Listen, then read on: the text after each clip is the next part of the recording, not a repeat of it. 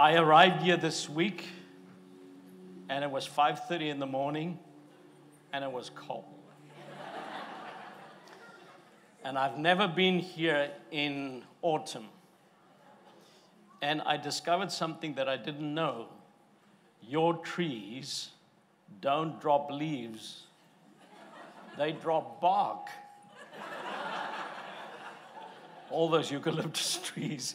Very, very interesting. So, but I received such a warm welcome from the pastors here. And I just want to say, honestly, and Cora cannot be with me this trip, but thank you for taking us into your heart. We really feel part of this family, and we're honored to be here. Now, if you didn't know this by now, it is Mother's Day. Actually, you're in trouble if you don't know it by now. And it's a very important day, I think, because the Bible teaches us to honor your father and your mother. Father's Day is also important, but it's not that expensive.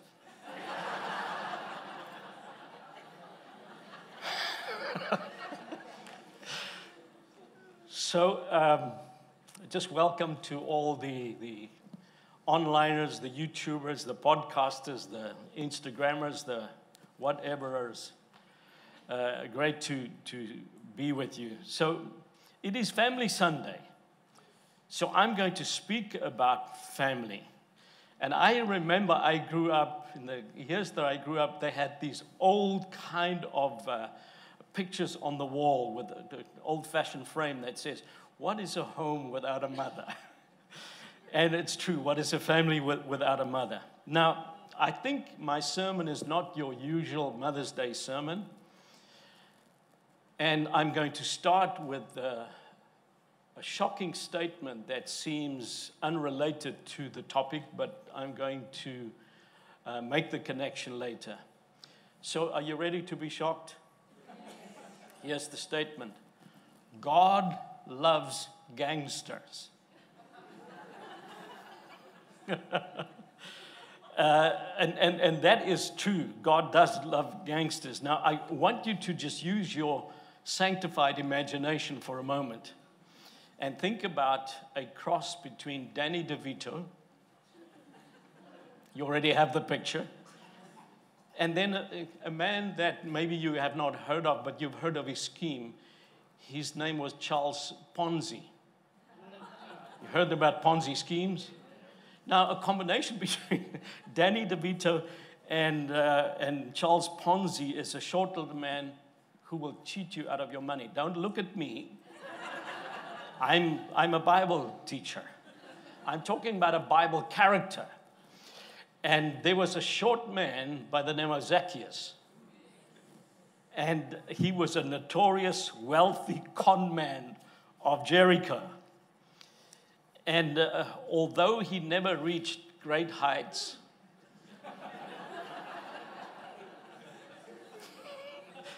his mother, as all mothers are, had great ideals for him. And she named him Zacchaeus, which means pure, innocent.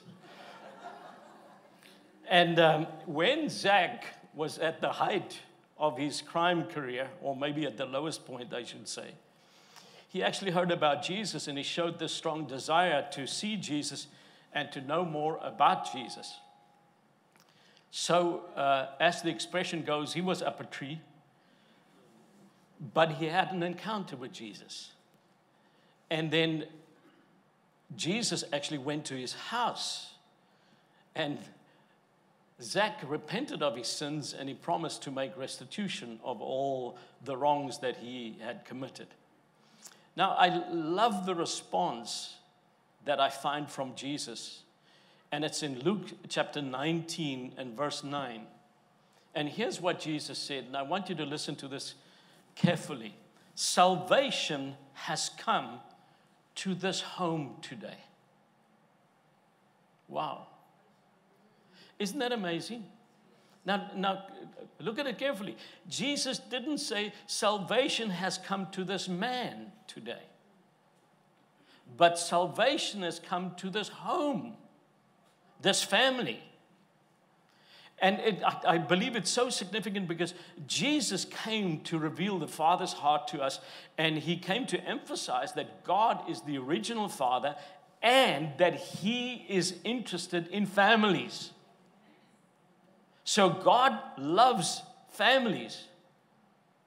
And if I can give a title to my message this morning, it's this: God is a household God.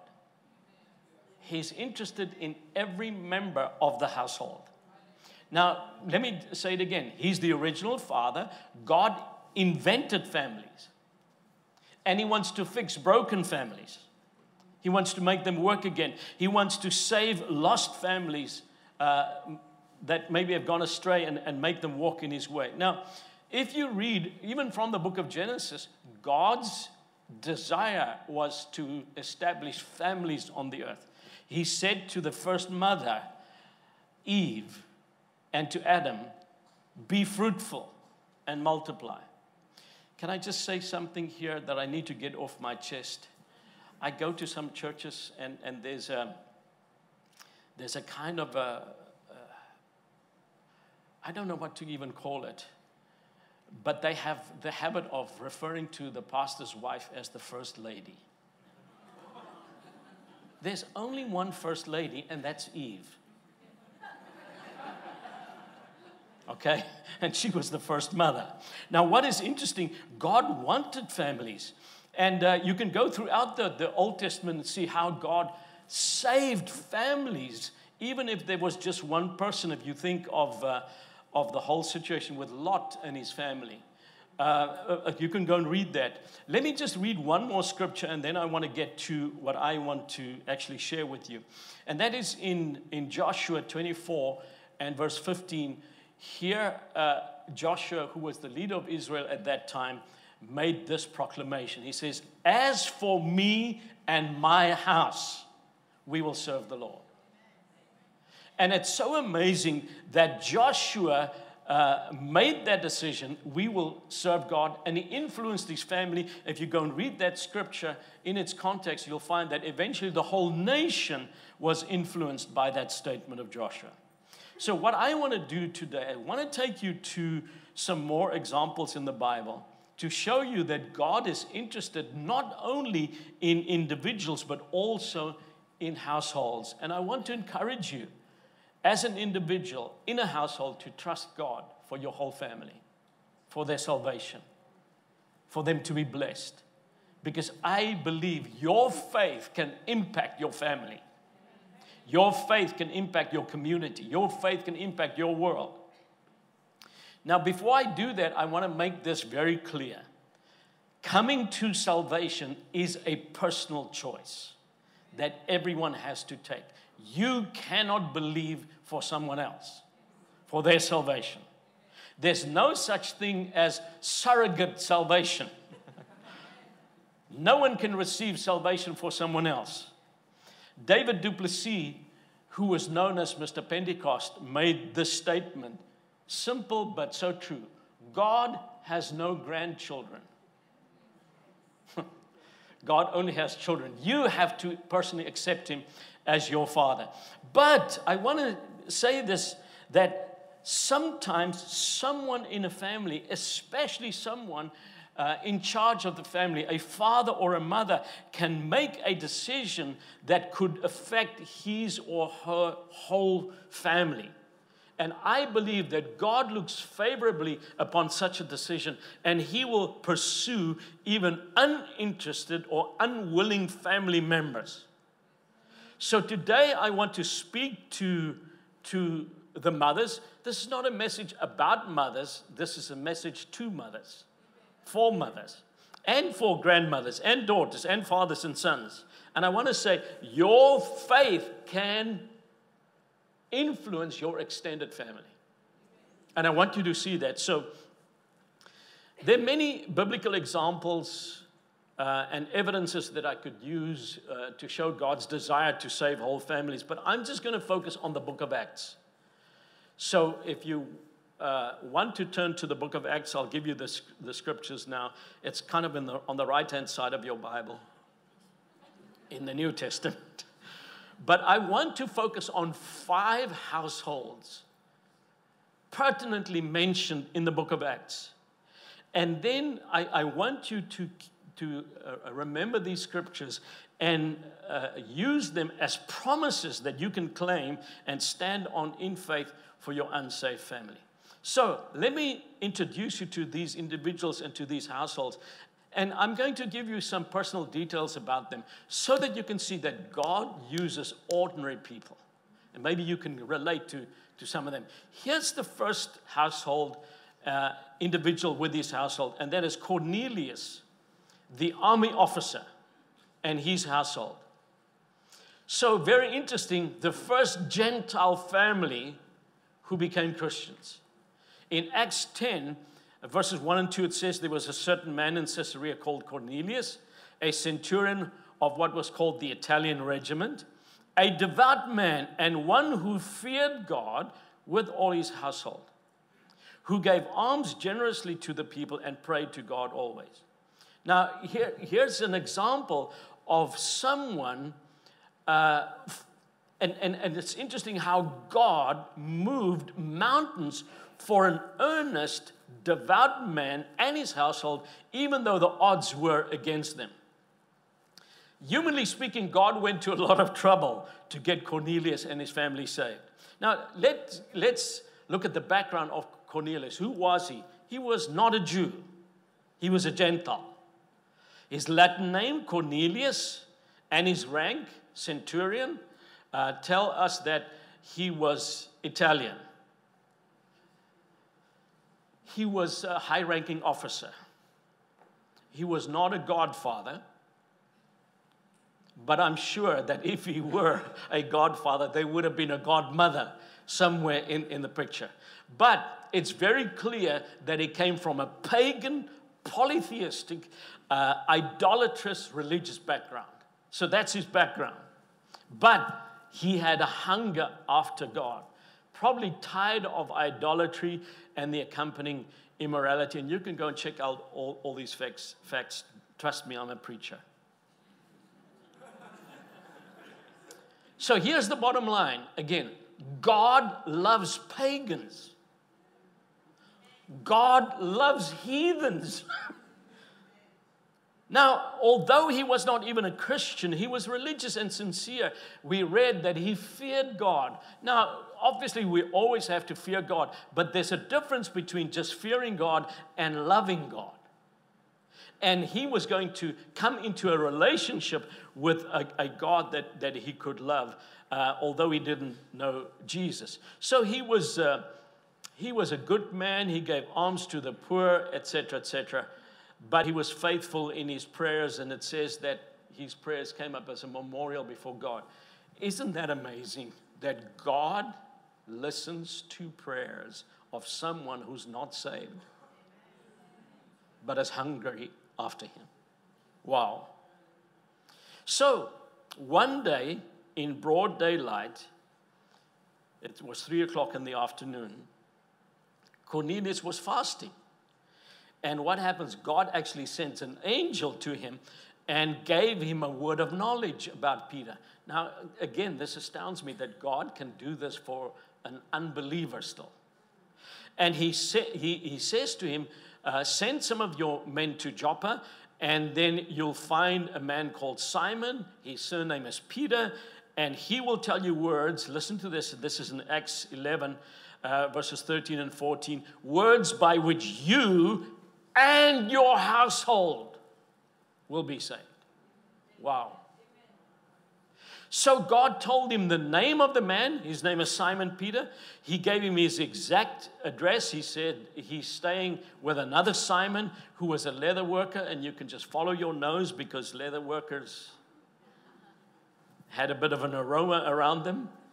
He tells him where he lives in the seashore suburb of Joppa, modern-day Tel Aviv. And God also told him what the result of his visit, or the men's visit to Peter, would be. He says that he will come and tell you. Now, here's what happens. So these men arrive at Peter's house, or where he was staying, and God speaks to Peter before they even are there. And he gives him a vision that was quite disturbing to Peter as a Jew, because he shows him all these unclean animals descending out of heaven. And it's almost like God had to shock Peter out of his Jewish prejudices. Because he says, you need to slaughter these animals and eat them, those that he saw in the vision. They were unclean animals. And here's what God is saying to Peter. I love Gentiles. No one is too bad to be saved. And God actually shocked Peter out of his religious racism, out of his spiritual xenophobia. And he sends those men, and the Holy Spirit then tells him to go with these men. And then it says that he arrived at Caesarea and he preached the gospel to Cornelius, and he was already having his whole family and close friends there, and they were all saved. They accepted Jesus, and they were baptized. Now, tradition claims that Cornelius started a church in Caesarea. Whether that's true, I don't know, but I just want to say this. God can do it again. God can save the most unlikely families. He's not a respecter of persons. So that's the first household. The second one, and now I'm getting to the mothers. Second household we read about is Lydia, the businesswoman, and her household. So God doesn't just work with patriarchs, he also works with matriarchs. And he loves to do that. So Lydia was from a place called Thyatira in Asia Minor. By occupation, let me use modern language, she had a fabric shop, a clothes shop. And she specialized in purple cloths. Is there anybody wearing purple today? I cannot see you that well. Anybody? You are royalty. Tell your neighbor that. You are royalty, because only royalty and rich people actually wore purple. It was a very expensive thing. It was imported from her hometown, and they used the material to make Roman togas, etc., etc. So when we read of her here, she had moved to Europe, to the city of Philippi in Macedonia, probably quite a wealthy businesswoman, and with a house large enough to accommodate guests and her business. She had a home industry. She wasn't in the Glen shopping mall. She had it in her house. So God sent Paul and his company to that city, and they encountered Lydia when they held an open-air meeting. Acts 16, you can go and read the background. It says that on the Sabbath, they went there, they encountered her. And it says in verse 14, one of those listening was a woman named Lydia, a dealer in purple cloth from the city of Thyatira, who was a worshiper of God. The Lord opened her heart to respond to Paul's message. You see, sometimes people know about God and they're religious, but they have not accepted Jesus yet. And God saw that. Verse 15, when she and the members of her household were baptized, she invited us to her home. And then she said, if you consider me a believer in the Lord, she said, come and stay at my house. And she persuaded them.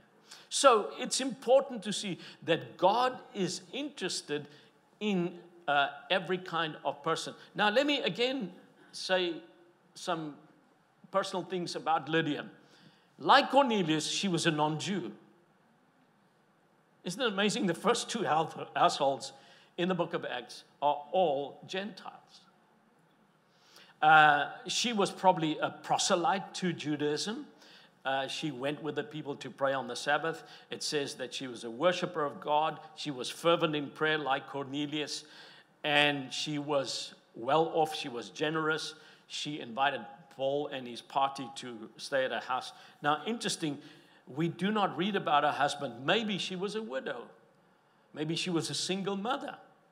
But she was instrumental in getting her whole household saved.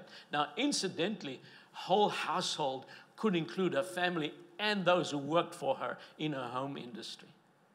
So again, I want to say this. God wants to use individuals to get your whole household, your whole circle of influence saved. This is a fact that the first church in Europe was started in that city of Philippi, and probably she was involved there. So, mothers, God can do it again. Amen. And He can do it for you. The third household we read about, again, Gentiles. Isn't it amazing? The Philippian prison warden and his household. Now, my Bible that I use still says jailer. But I know today you need to be PC, you need to be politically correct. So he was actually, in today's language, a security officer or a supervising custodian in a correctional facility.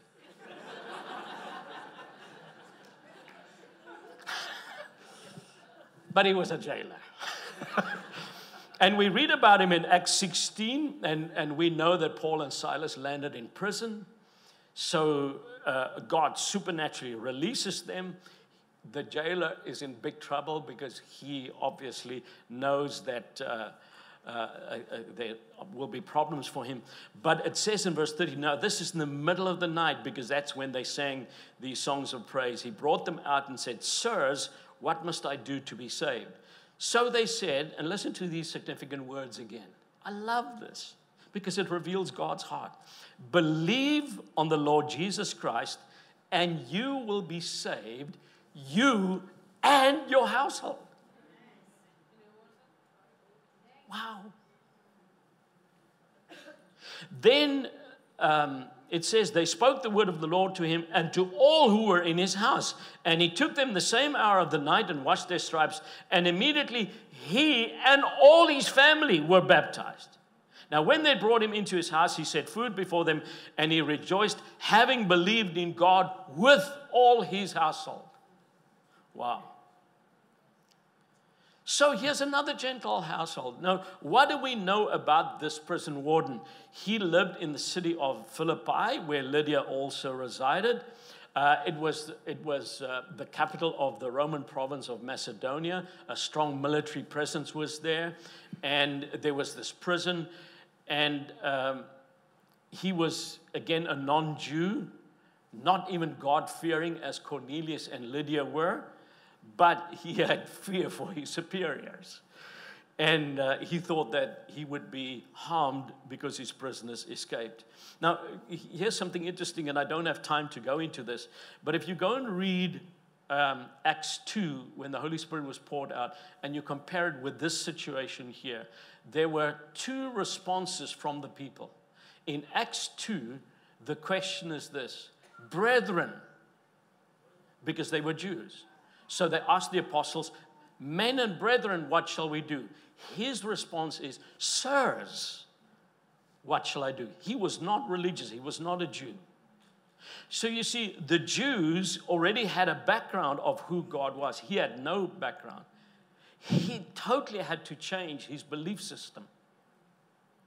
And God did that for him. And instantly, and I love the fact that it says he was baptized at the same hour, in the middle of the night. Couldn't wait for the morning. Now, I want to share this with you at no extra cost. It's so important to see that he was absolutely persuaded of the message of the gospel. And he and his family got baptized. I need to tell you the story. I once received a call from a family, and they were not in what we would call a Pentecostal or charismatic church, but they somehow got hold of a message that I preached on water baptism, and they phoned me and said, can I come and baptize them? This was in the middle of winter, on a Wednesday. So I said, great, yeah, I can do that on Sunday. We have a baptismal pool that is warmed up. And they said, we cannot wait for Sunday. Can you come tonight? So I wanted to suggest to them that we do it in the bath where there's some warm water, but they had a swimming pool.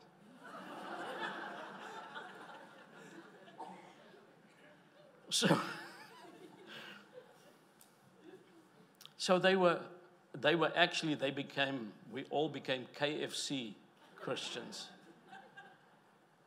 The kingdom of frozen Christians.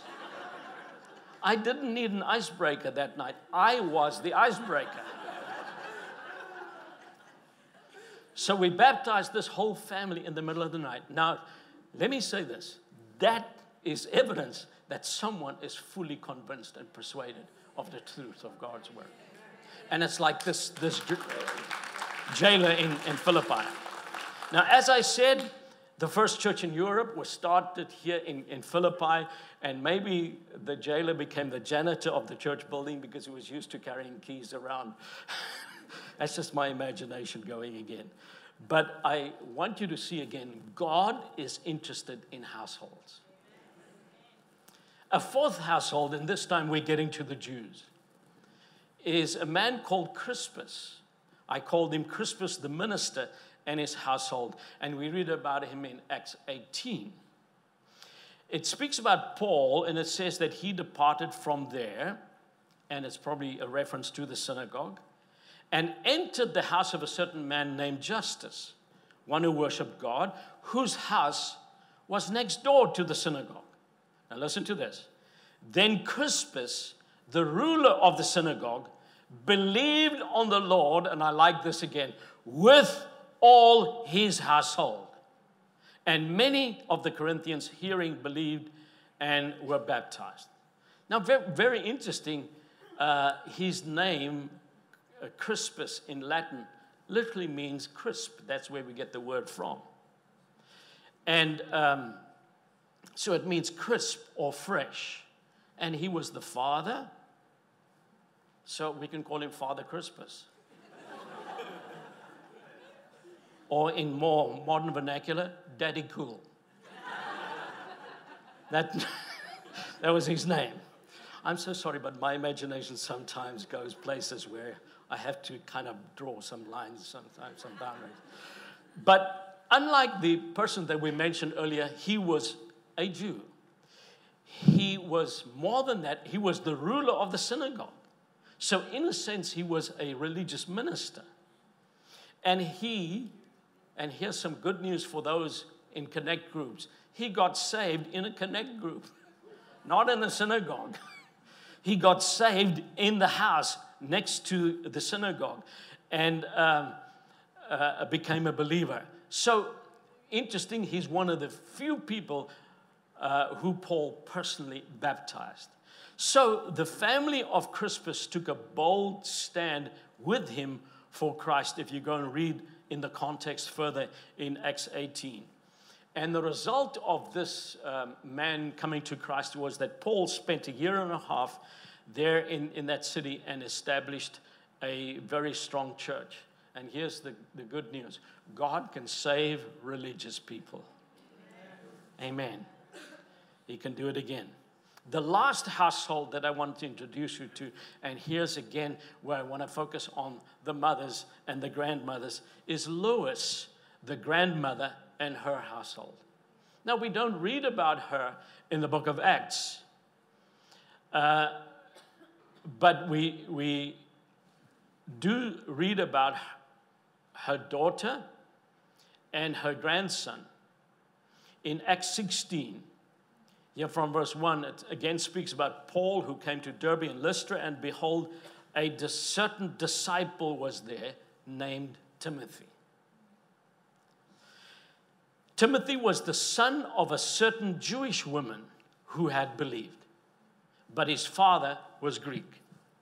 And it says that he was well spoken of by the brethren. Now, what do we know about Timothy? First of all, many scholars say that Timothy's father was probably not a believer. That's why Luke refers to him here just as a Greek.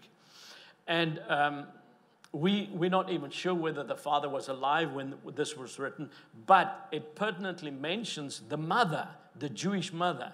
And I'm going to read a scripture in a moment or two. Her name was Eunice, and she was a believer. She called the son Timothy, which means dear to God. So she had high aspirations and desires for her son. So we'll see later when Paul writes to Timothy, he mentions the faith of Timothy's mother and of his grandmother. He doesn't mention the father, so we don't know whether the father was alive or whether he became a believer later. What we do know is that he was taught the scriptures from infancy. Listen to this scripture, 2 Timothy 3:15, where Paul writes to him and he says, you have been taught the Holy Scriptures from childhood. Who taught him? His mother.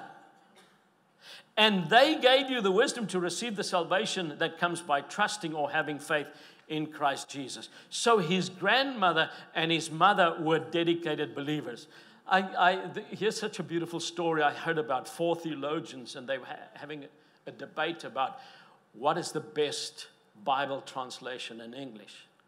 So the first theologian said he favored the King James Version because of its expressive and dramatic old-style English. The second one said, I like the English Standard Version because it's the latest, it's accurate in translating the original text. The third scholar said, I like the New Living Translation for its contemporary phrases that it uses and modern idioms that make it easy to understand. And the fourth person was quiet for a while, and then this theologian said, I personally prefer my mother's translation. And so the other 3 theologians were quite amused.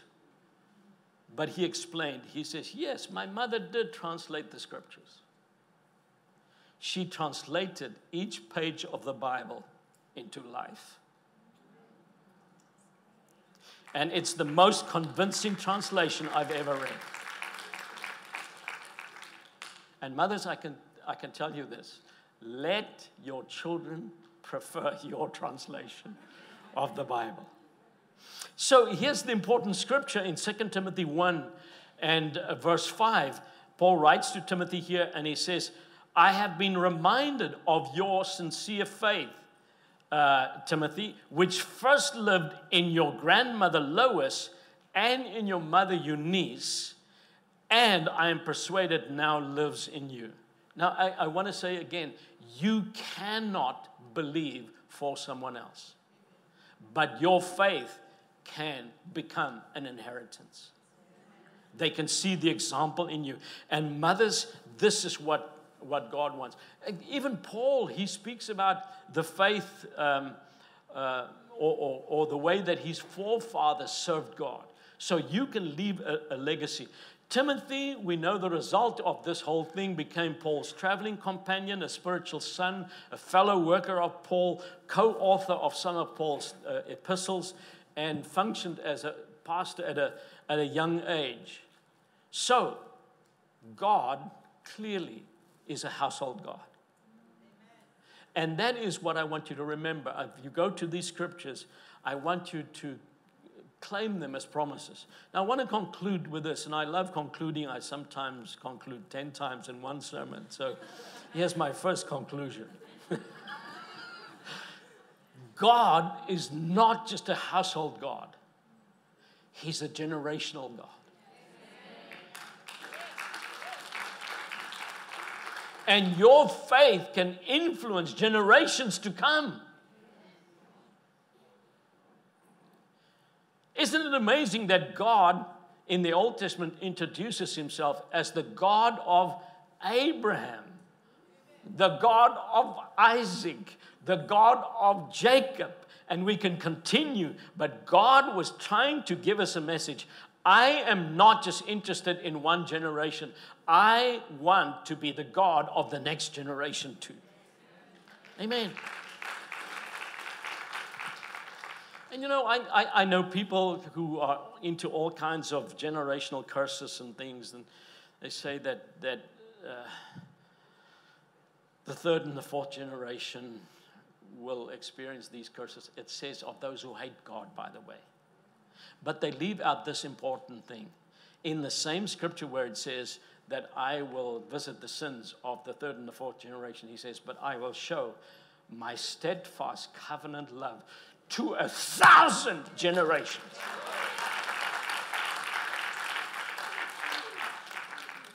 And Deuteronomy 7 and verse 9, one of those scriptures where Moses speaks to Israel, he says, know this, God, your God, is God indeed, a God you can depend on. He keeps his covenant of loyal love with those who love him and observe his commandments for 1,000 generations.